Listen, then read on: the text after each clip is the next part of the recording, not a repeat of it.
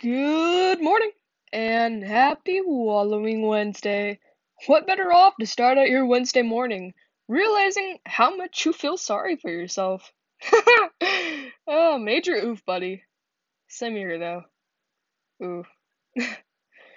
Trigger warning for today's episode. Today's poem is called Feeling Earth's Blood. I don't want to have to deal with the hate that floods this earth. No, I'm not selfish. I just don't care to relish in the sadness this world has to offer. Don't let this misguide you. The world can be a great place, but for every face, there's a different race that people just do not know how to embrace. Light it on fire, they said. The streets are filled with red.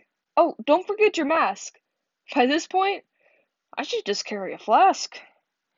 Watching news, they say. Why? So I can be filled with the blues? There are major problems in our world right now, yes. It sure does help to keep me depressed. Everyone deals with their own problems. The world just adds on to it. If only there was some sort of split where we could commit to give Earth back its blood.